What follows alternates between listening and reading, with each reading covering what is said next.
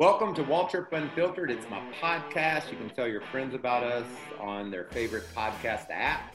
We're also available across all of Fox Sports social media channels. And today, I'm honored to have the president of Toyota Racing Development, Mr. David Wilson, join me as my guest today. Dave, thanks for coming on board. Appreciate you and looking forward to hearing your stories. It's going to be a fun conversation. Michael, I'm honored to join you today, and thanks for having me on your great podcast. This should be fun. I can't wait to talk about where we're at in the 2020 season, how proud you are of Toyota and NASCAR for getting going this year, and how much you're looking forward to the rest of the playoffs. We'll do that all right now on Waltrip Unfiltered.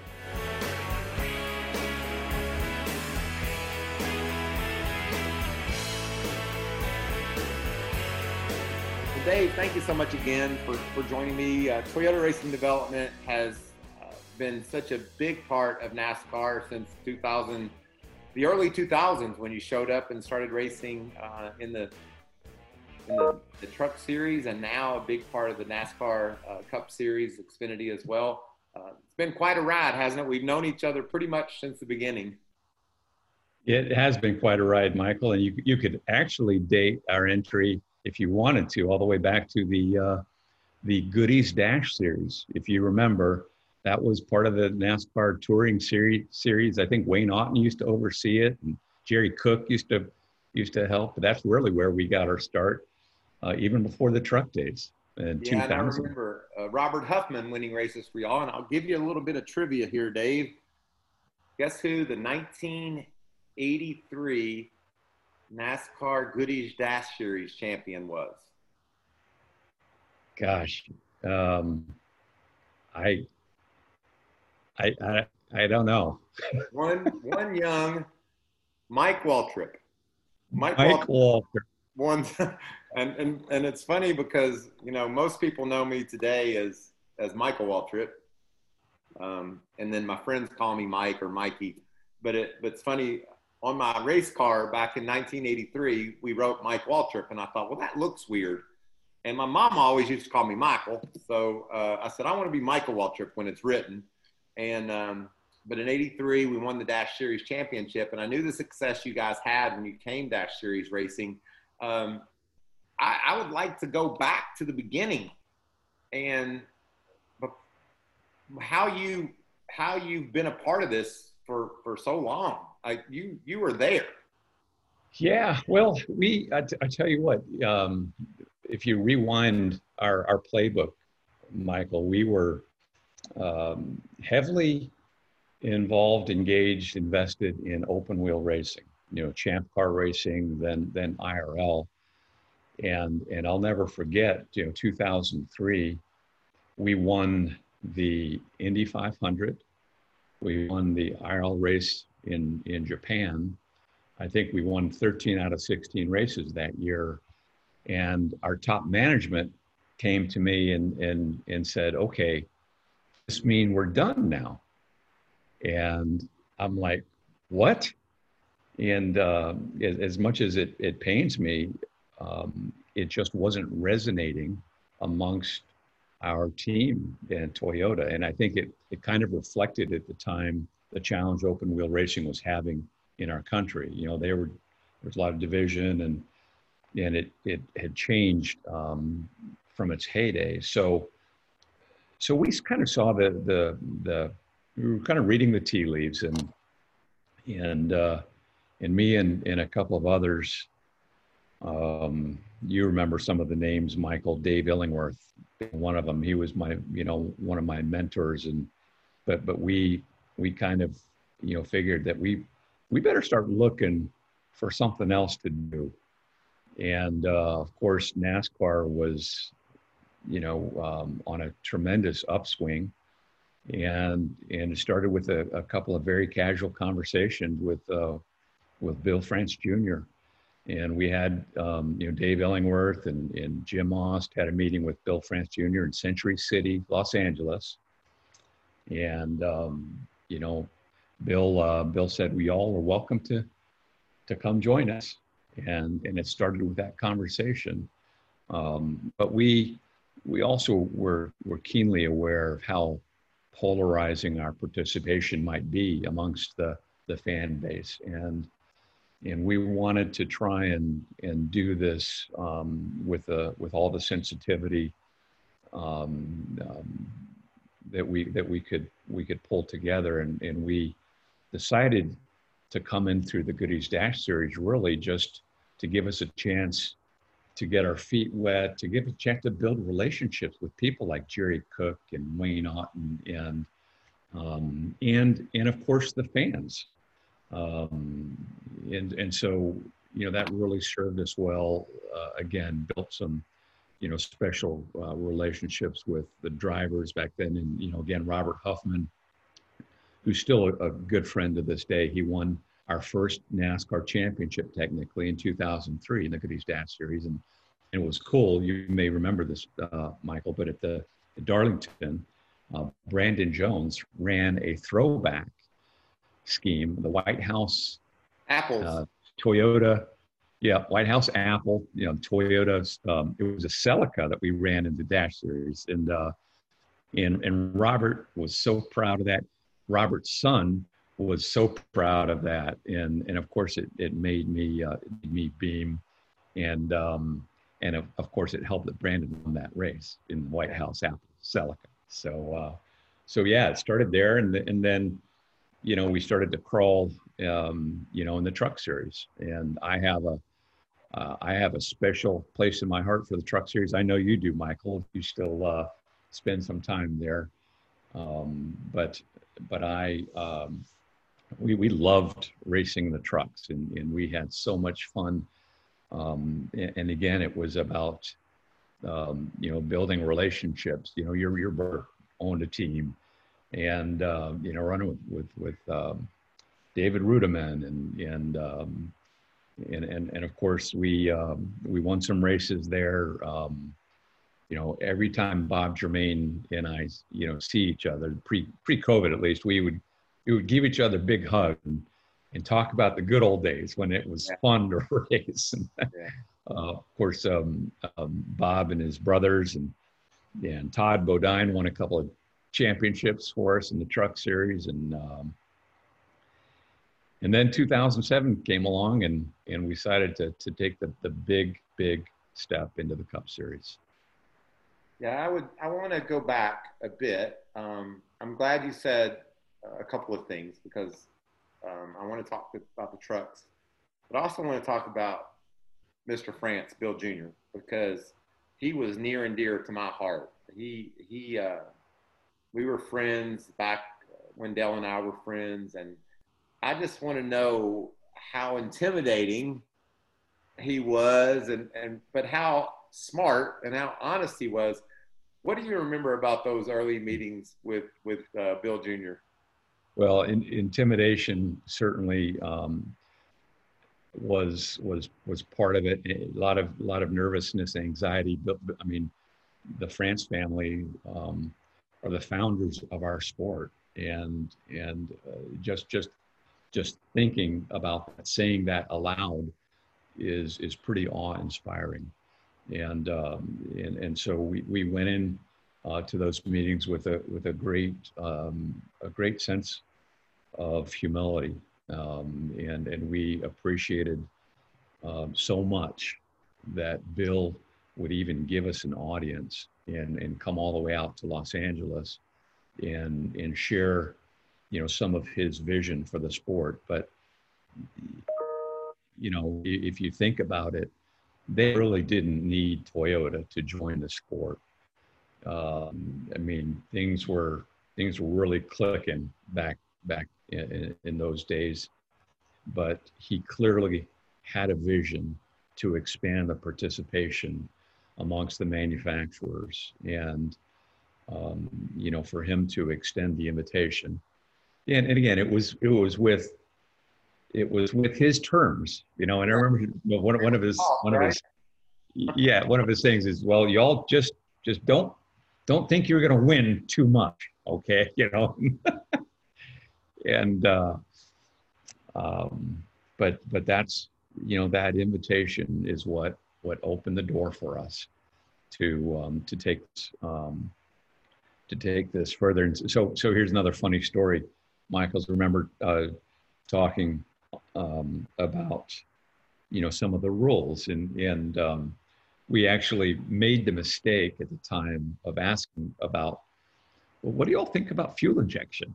And of course we didn't build a production car with a carburetor on it, right? And that Celica engine that we ran, that came as a production block, out of a Toyota, I think it was out of a Tacoma, and we had to retrofit, a Holly carburetor onto that thing. And that looked funny, didn't it? Yeah, it looked kind of funny, but we learned about carburetors. But the end of the story is we were told directly, respectfully, but directly, that we didn't need to worry about this fuel injection. We're doing just fine, right? And of course, I look at where technology's come in the sport, and today we're talking about within the next few years a revolutionary new engine with direct injection, four valve, new materials, and that again is still a couple of years out, but yeah, that's a great remembrance, Michael. And again, we still treat the sport, its fan base, with a tremendous amount of respect and humility, because by and large, while the early days were a bit bumpy and not everyone was thrilled to have us, today, for the most part, we're just accepted as one of the boys. And you look at a parking lot of any given race, and you'll see not just Toyotas, but Nissans and Hondas, and of course a fair amount of Fords and Chevrolets, and I think we kind of, by the respect that we showed the sport, helped make it okay. And of course we'd love to see other OEMs join us, whether it's Honda or Nissan or whomever. And Miata. Who's that, Michael? What about Miata? Would you like to see a NASCAR Miata out there on the a Mazda? Why not? we actually I gotta tell you a funny story. So, and this story, so I guess I'm telling our listeners. I had a Busch team at the time. I was operating from behind my house, and we were winning races. And I got a call from someone. They said, you ought to talk to Toyota. And I said, well, I'm actually a driver in the Cup Series, and I'm not sure how that all work, but I got a guy that I know that I think you can call, and his name is Daryl. And maybe y'all give Daryl a call and see if he wants to have a truck team. And that, I got to tell you, from 3, 5, 7, those were my favorite memories of NASCAR. Like we were winning races with our team that we had from in my backyard. My brother started a truck team with Toyota, and I felt like I was in on the ground floor, and this was like the coolest thing ever to be a part of. And of course, we eventually in 07 went Cup racing with you guys and started our own team with Dale Jarrett and David Rudiman and me as drivers. This is my question I've been wanting to ask you since you said you would do me the honor of being on my show. How many years ago does that seem like to you? Because to me, it feels like at least 100. Like yeah.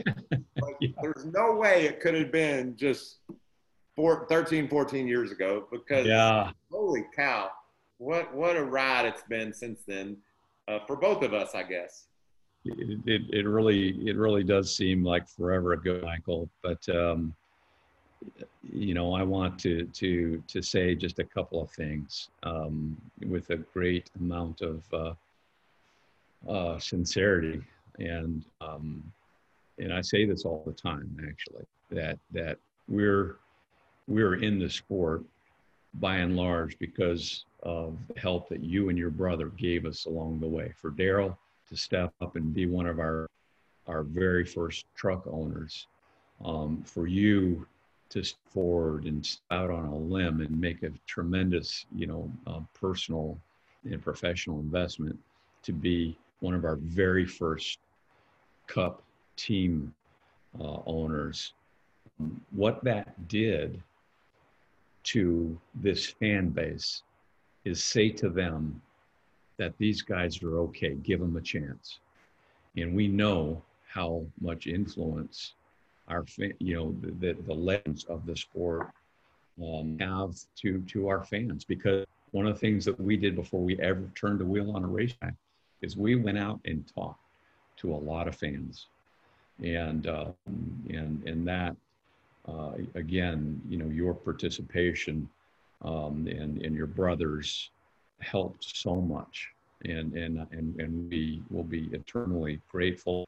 Of course, we didn't finish our story. I feel like, Michael, but we won some races together, and we won some races together. When I see Clint Boyer, yes, Sunday on that roll, and he was leading laps, I go, well, I know Clint Boyer is a damn good road racer. He won Sonoma for Toyota and Michael Waltrip Racing in 2012. 12, Yeah. But 13. David Rudiman won the very first TRD engine powered Cup race, the Coke 600, no less, in 2009. Yes. So I do treasure those early wins, and put that in perspective and talk about how long ago this was, Michael. We started our 500th Cup race on Sunday at Charlotte. That just blows my mind. Wow. Yeah, it blows my mind too. And the fun we had, getting things going, the how naive we might have been, and we started out thinking that this is not going to be easy, but we're certainly going to win soon.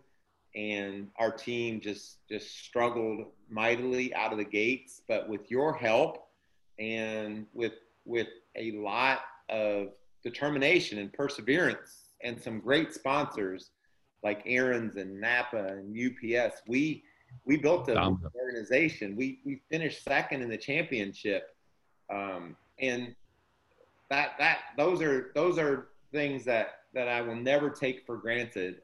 That what we were able to accomplish. I wish the story had a better ending, but it certainly had a great start.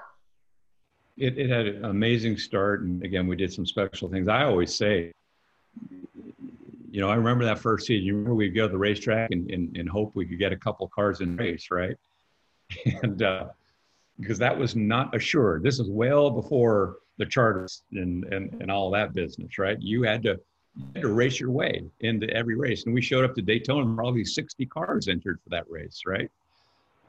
Back at that time, or it seemed like there was like the second. I remember this. The second race of 2007, there were 66 cars showing up for 40 spots, and we would miss by like 100th of a second, and we would think the world was going to end, and somehow through relationships we were able to fight through that and make our way into the starting field, and that brings me to the next, like as we look to where we are today in the world of NASCAR. I have like 100 questions to ask you. This one comes from on Twitter or Instagram or Facebook. We have an Ask Mikey, hashtag Ask Mikey, and we get questions from our listeners about what they might like to hear from our guests. And the one that I've gotten mostly lately is, and I want to get your opinion on this, let's fast forward through all we've been through. How proud of you are you of where NASCAR is today, leading the way back from COVID and the pandemic, getting sports back on the track, and you being able to race your Toyota cars? I mean, it's gotta make you proud to be a part of it. I am floored by what our sport was able to pull off, and you know, knock on wood, we still have four weeks to go. But you hit it on the head, Michael. Our sport, NASCAR, um, was the first pro sport to make it back, and we have not only just made it back, but we've done it uninterrupted. And and I'm not just proud of Steve and the guys who, you know, from a leader perspective, really made all of this happen. But I'm proud of all of us because, Michael, what was happening in the background is they put together these working groups.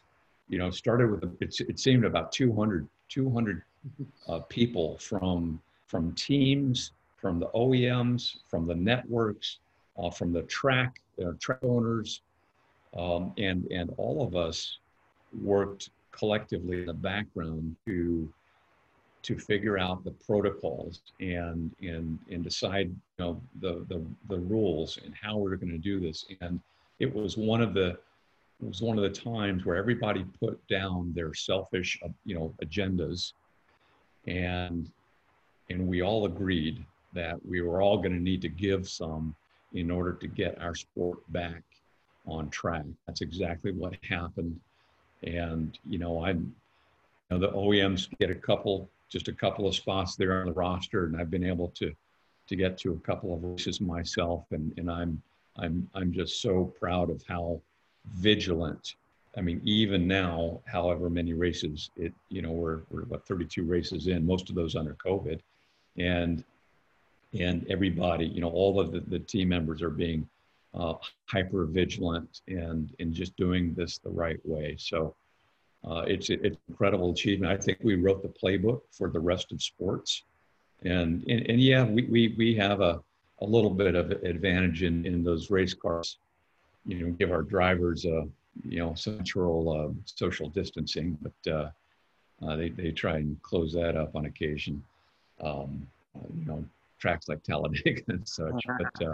But again, you know, by and large, it's gone unbelievably smoothly. And here's the thing, Michael, is if you think that, you know, if we think that, you know, Daytona 500, it's a new day and everything comes back to normal, you know, it's just not. It's I not think it's not going to happen it's that not. way. We got a No, lot more stuff to figure out, right?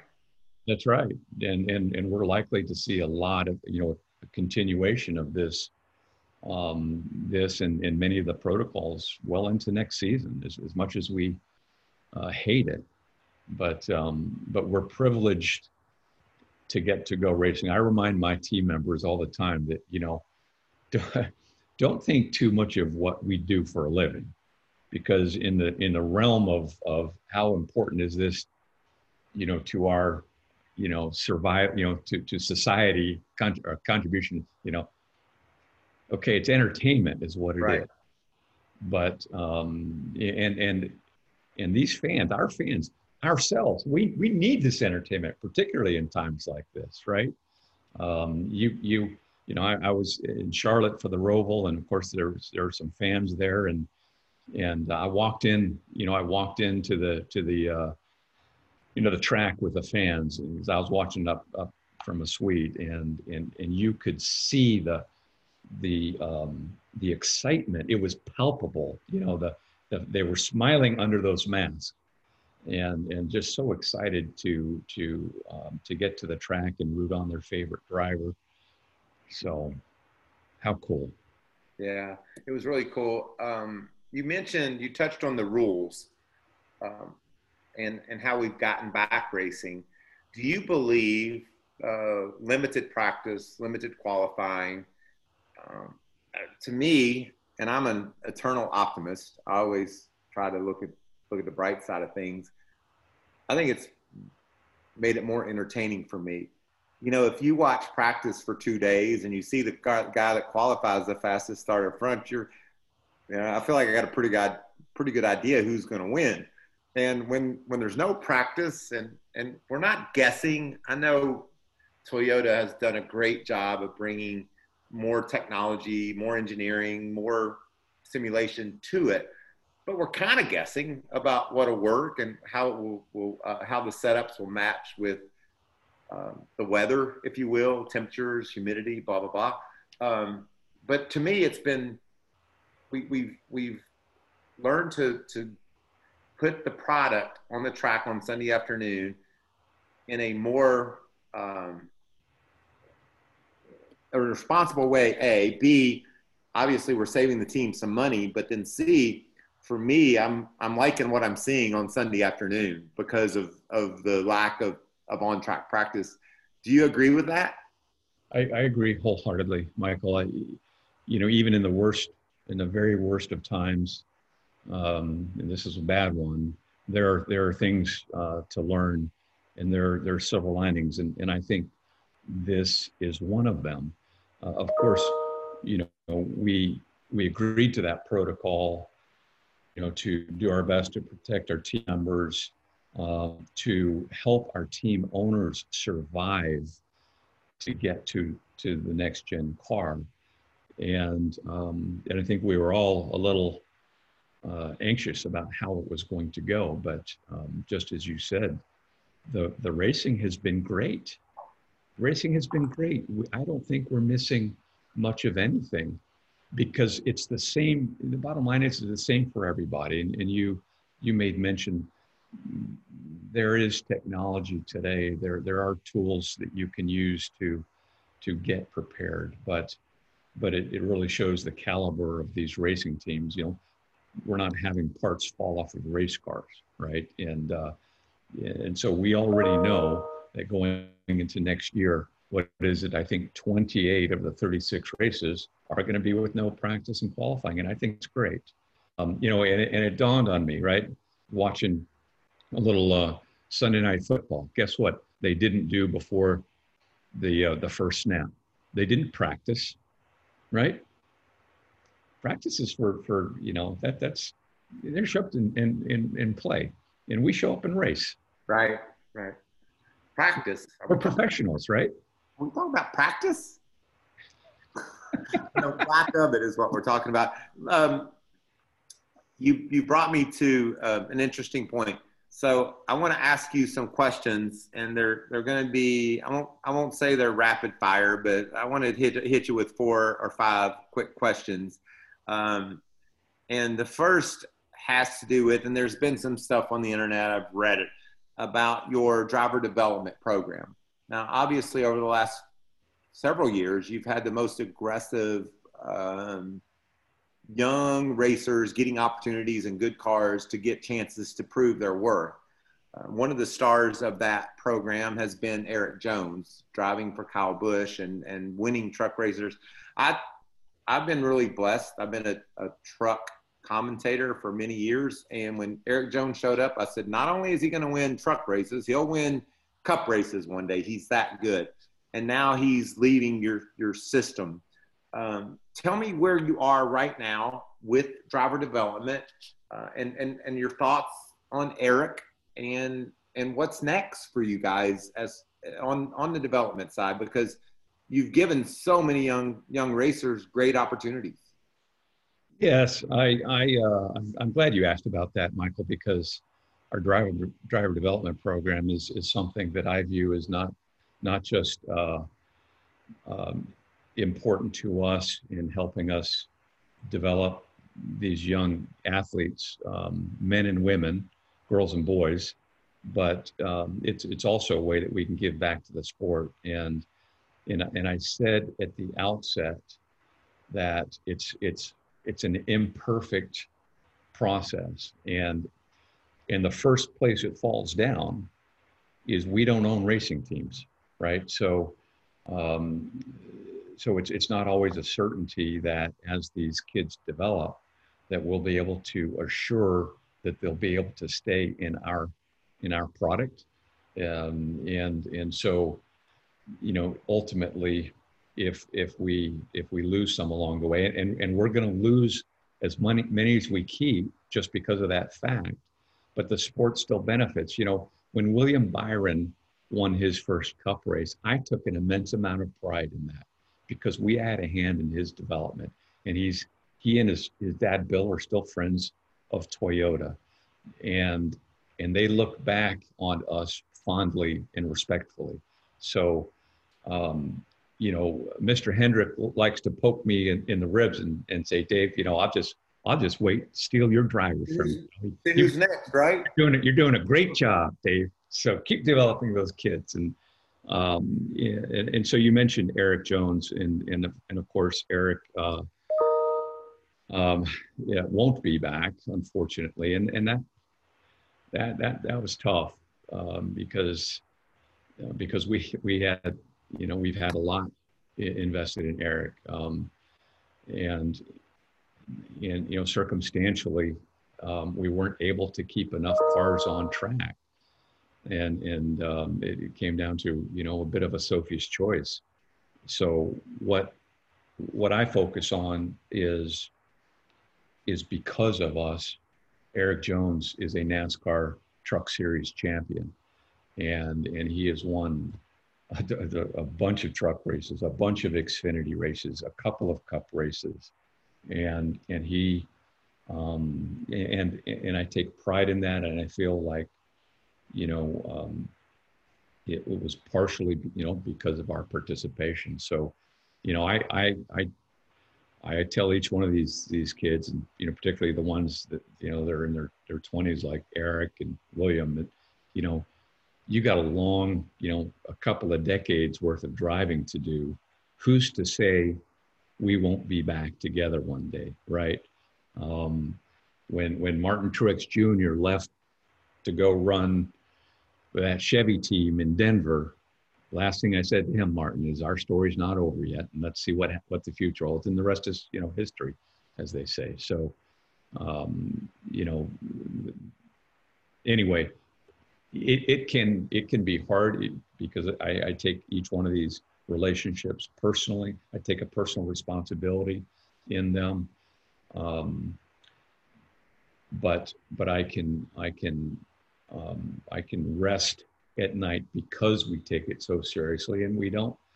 These are people, and they have families, and we get to know the families, and so I'll say this, Michael. In spite of how difficult it can be, we are resolved to continue developing drivers. We're pleased to see our friends at Ford step in to do some of that themselves, and of course they've had some great success with the likes of Chase Briscoe and all, and again, it's good for our sport. Yeah, and one of the drivers that they've taken on is going to make her Truck Series debut this weekend in Kansas. Haley Deegan is That's right. in Kansas. That. Yeah. Toyota racer, and now she's a Ford racer. I know there's friendly competition, but I'm almost going to guess there's got to be some pride from the Toyota side to say, we saw value in Haley. We saw that she was really special, and the Ford people sees it as well. And now she has this opportunity. How does that make you feel, I guess, is my question. Yeah, of course. The first sentiment is I'm thrilled. I'm thrilled for her, personally, and again, I'd like to believe that, indirectly, we had a hand in getting her to this level, and of course we have got great relations with Haley and her dad and her parents, and we can only wish her well. We're invested in a lot of diversity, Michael. Speaking of Haley, we also had another young lady, Gracie Trotter, win in the ARCA West Series in Las Vegas just a couple of weeks ago, and the first gal to win an ARCA race, I believe. So to have that, have that association with Toyota is terrific, and we are committed to continued focus on diversity and giving some of these young drivers the opportunity that they just wouldn't have otherwise.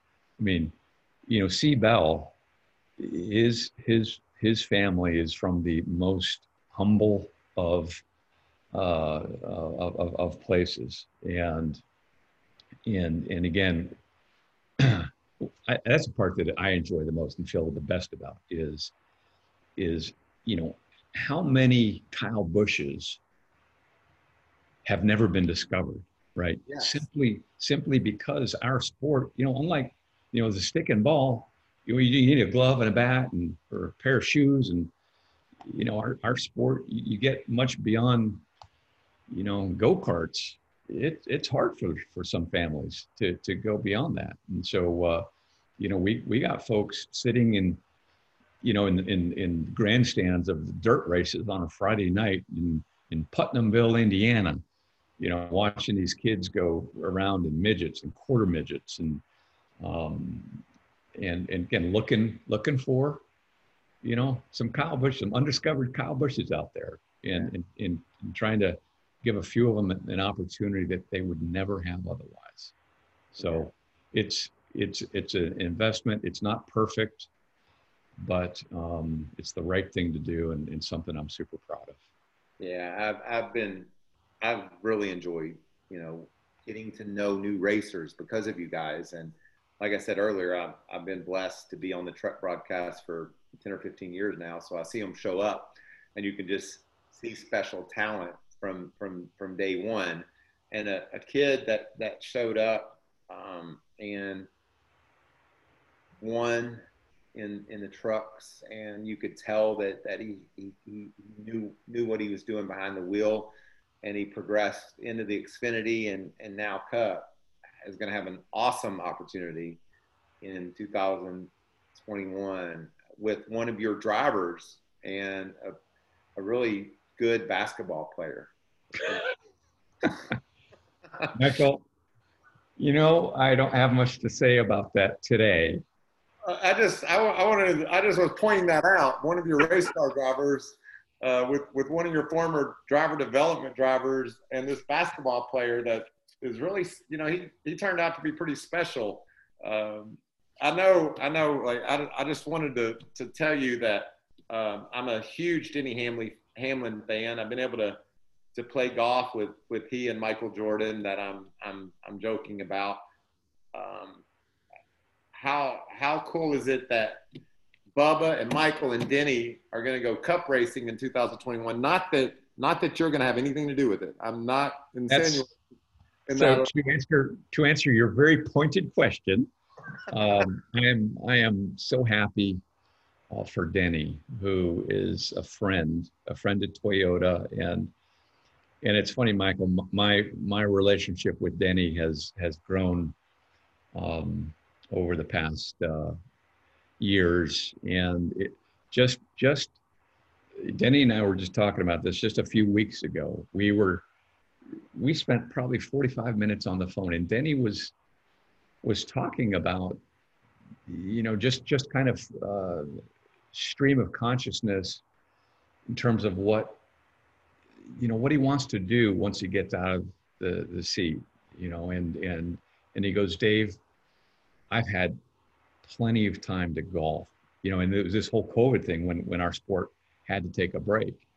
And one of the things that he realized is that as much as he loves golf, that's not enough for him. And he said, I think I want to do something in the sport. I'm not actually sure yet, but we were just kind of talking about that, and of course I said, that our sport, one of the things I'm most excited about is I think next gen is going to, it's going to bring some new ownership into the sport, and that's exactly what the sport needs is a shot of youth, and of course the reason that is because the model of this new car is one that should allow a team owner to balance their checkbook a lot easier than they're able to today. So as a friend, I'm thrilled for Denny, and as a fan of sports, I'm just gaga about Michael Jordan being a part of our sport. I remember seeing him. You remember he came to Homestead once or twice to watch Denny fight Yeah. for a championship. And of course, for Bubba, once again, well, for Bubba, I'm happy because I think it's a great opportunity for him. And of course, we have fond memories in helping bring him to the winner's circle.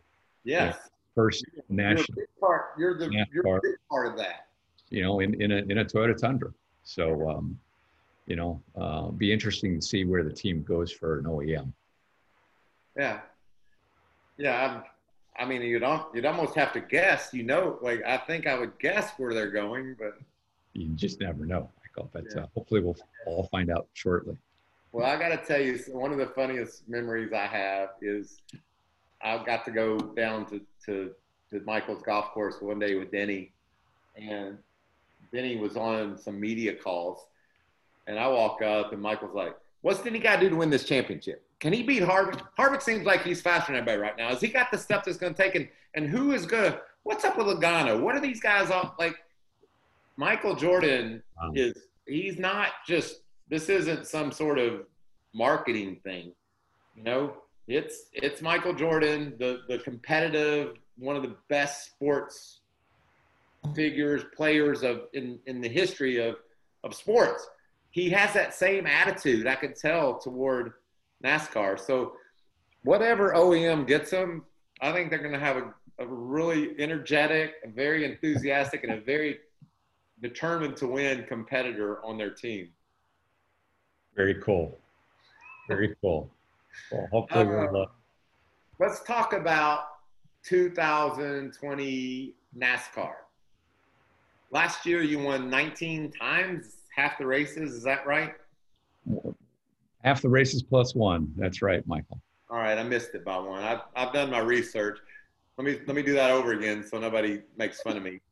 Okay, let's talk about NASCAR 2020. Last year you won 20 times. I mean, that's never been. You had it right. It was 19. I'm sorry. I said half would be 18. Oh. So I said half plus one equals 19. Yes. My math again bites me. No. You're. Let's try a third time. Okay. Last year, and Ford, you can play all this. I don't care. This can be from the blooper reel, but last year you won 19 times. That's half the races plus one. I say that to say this. I don't think one manufacturer's won that many before. Am I correct in saying that? I think Chevrolet did, Michael. I think what made it special for us, which never been done, is one team accounted for all 19 of those races, and that was Joe Gibbs Racing. Right.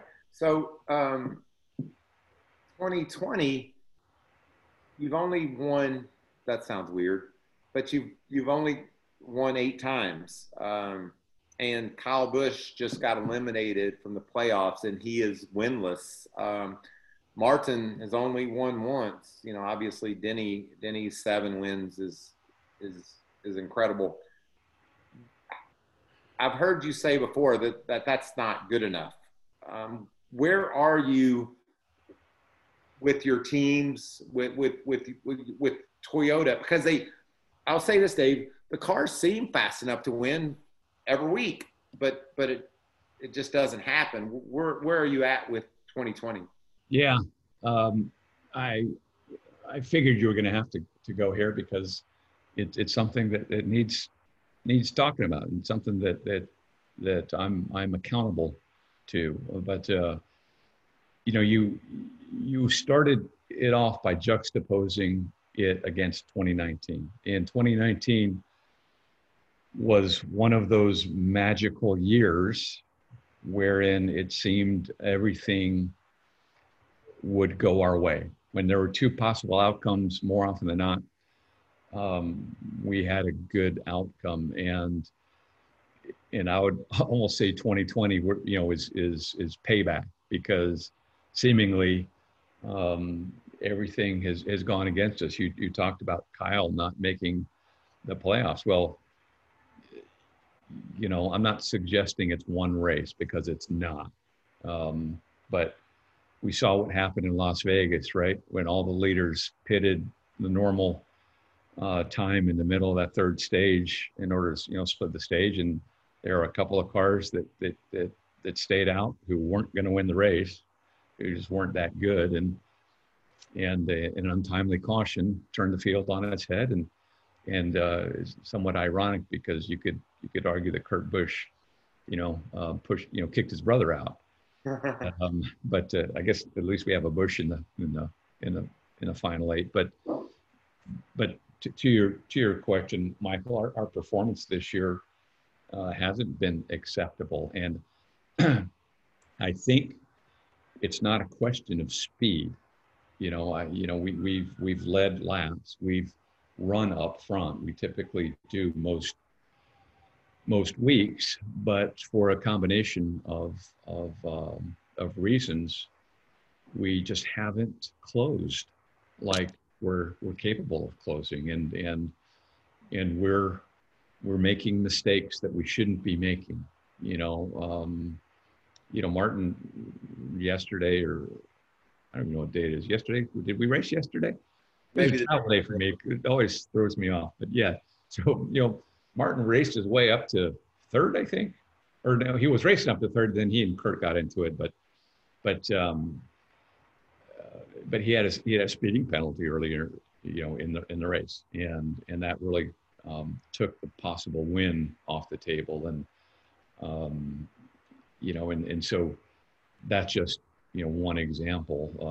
Again, quirky strategy with pit stops. A couple of loose wheels. Things that I know that we're better than that. And here's something else, just very self-deprecating, is I don't think we've adjusted to this format as well as our friends, particularly on the Ford side, and that's on us, because I am a fan of this format. We were just talking about this. It's good for our sport. It's not going away. Even after COVID is gone, I think we're going to adopt a lot of this. So we've got to figure that out, and we've got to be better before we get to the racetrack. Now, let me just have one more thing, Michael. I'm sorry. With Kyle in particular, and I said this early on, and I still maintain, part of what made him so good, part of what makes him so good, is he is one of the most involved drivers, and involved in his car, right? He doesn't just get in his car and drive and ask for help when he needs help. He's used to getting in his car on Friday first practice, and then sitting down with Adam Stevens and debriefing, and the two of them, put their heads together to put a better setup underneath it. And I think he's somewhat, unique in that. More, not that, there aren't other drivers that do that, but Kyle maybe to a greater extent. Right. Obviously can't do that now. And we collectively have to give Adam and the 18 team the tools that they need to show up and be able to race without the level of preparation that they're used to. So it's 2 versus 6 in this round of 8. Yes. And I'm curious, we've talked a little bit about circumstances and format. My question to you directly as the president of TRD, where's the Toyota metal, like the car, the steel, the engine? Where do you feel like you are as you enter into this battle to be a part of that championship 4? Do you think that the playing field is level? The Fords, the Chevys are all even as we go toward this final round? Do you like where you are with your parts and pieces? I'm comfortable with the hardware, Michael. I really think we can win the next round. You know, we won. Martinsville won. We won. Texas won, right? And so we got 2 out of 3 that we won earlier in the season. So that gives us some confidence. Our stuff is running well. We're getting good feedback from our drivers, and stepping back, honestly, I think we're, you remember early on in the season, the Chevys were running in a manner that gave all of us a lot of pause and concern, right? I mean, they look deadly. I mean, Bowman, Elliott, We got to Auto Club yes, when they practice was spanked us. over. You said if Alex Bowman doesn't win this race, he either crashes or blows up because like it was just so obvious he was faster than everybody. They, But but I don't know, that went away. they kind of fell off. You're right. And yet my sense, and not just because of Chase winning yesterday, but my sense the last 2-3 weeks, particularly the Hendrick boys, they're back They're back. in the 88, the 9. Of course, Kurt is running competitively, and I think heading into the final round of 8, I think we're seeing more parity. The sport is seeing more parity between the 3 OEMs than we've seen in a while. I want all 3 of us to be in, I almost said Miami. I want all 3 of us to have cars in the championship round at Phoenix. That would be a proper championship. Right. But And I'm confident that you want to have 2 of the 4 though, right? as long as we can have 2 of the 4, exactly. which believe it or not, we've had the past 5 years running, I think. And we had 3 last year. I still shake my head. How in the world we do that? But I always take a look at just the reasonableness of how the championship is developing, and the reality is the 18 car, and Kyle will be the first to tell you, the 18 car wasn't running at a level, arguably, that deserved to advance, and I sure was pulling for him though. I wanted him to beat Kyle Busch, and like everybody's going to say this about, oh, Michael's a Toyota guy. I'm not either. I'm just a sports fan, and I wanted for my appetite, I wanted to see Kyle Busch be Kyle Busch and make it happen. I was a little bit sorry that strategy or whatever didn't work out in his favor. Kyle makes our sport more fun. Yeah, I mean, why wouldn't you want Kyle Busch advancing? I don't understand. Like, that's just a sports guy. He's going to make it. And I really, in spite of that, 3 races ago when he got all grumpy and said he wasn't going to advance, don't worry. I think it was the first race of the 3 rounds, and you saw that. Jeff Gluck called it the salty Kyle, right? You can call it salty or smart ass or kind of the grumpy. When I saw that, it's like, okay, he's back, because that's the Kyle that we know and love.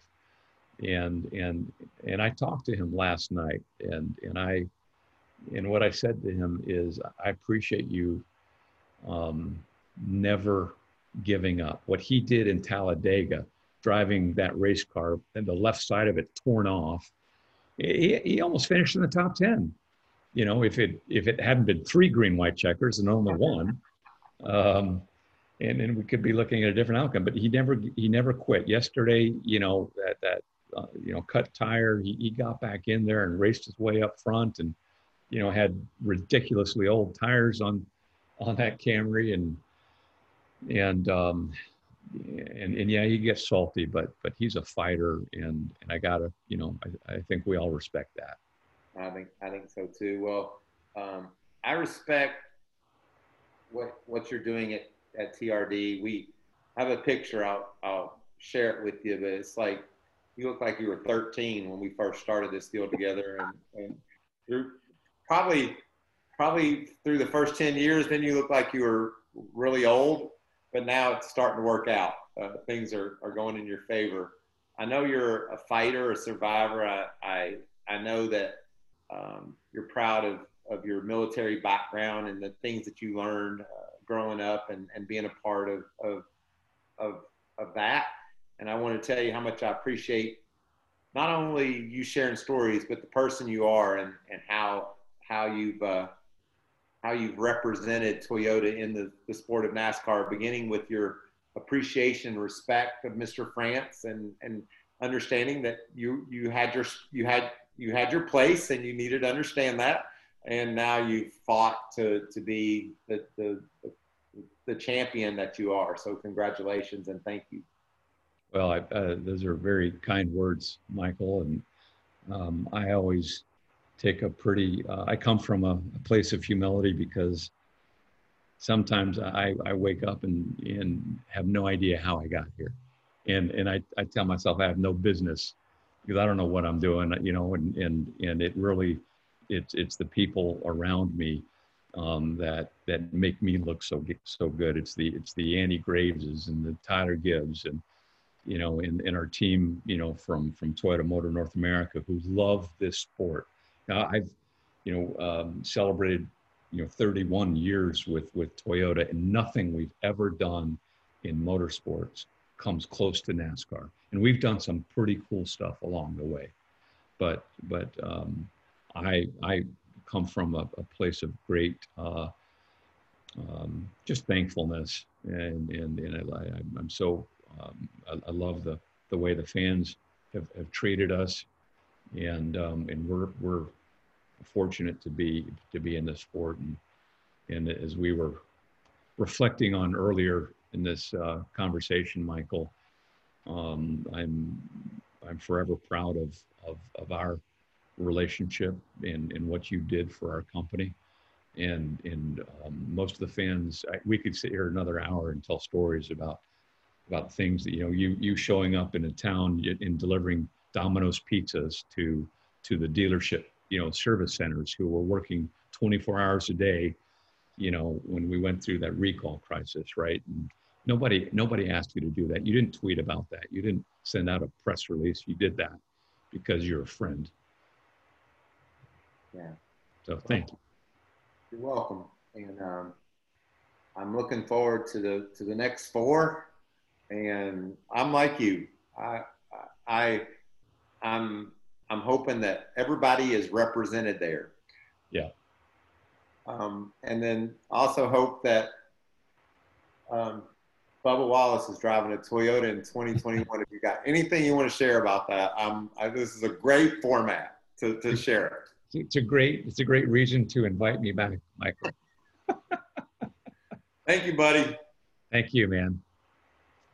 Well, Dave, it was fun chatting with you, fun catching up. Looking forward to watching the rest of the 2020 NASCAR season and see what 2021 has to hold as we go forward. Thanks for your time. And if you could remind your friends, they can find us via their favorite podcast app. They can also find us on all of Fox Sports social media channels. So I know you have an extensive Rolodex. You could just tell those people where they can watch Dave Wilson's podcast with Michael Waltrip. I'd appreciate it, buddy. I would be proud to share your podcast with all of my friends, Michael. And again, thank you for having me on. Enjoyed catching up with you and look forward to the next few weeks at the racetrack. I feel like this is like on record, but every time I get to do a podcast and catch up with one of my friends, it makes my life more enriched. It makes me happy. So thank you for that. You made my day better, Michael. You put a smile and I don't spend much time looking in the rearview mirror, and it's good to do every now and again. Gives you perspective, right? Yeah. And it makes you realize how lucky you are. So thank you for allowing me to do that today. You're a good man. Thanks, buddy. Have a good day. Thanks, man. Take care.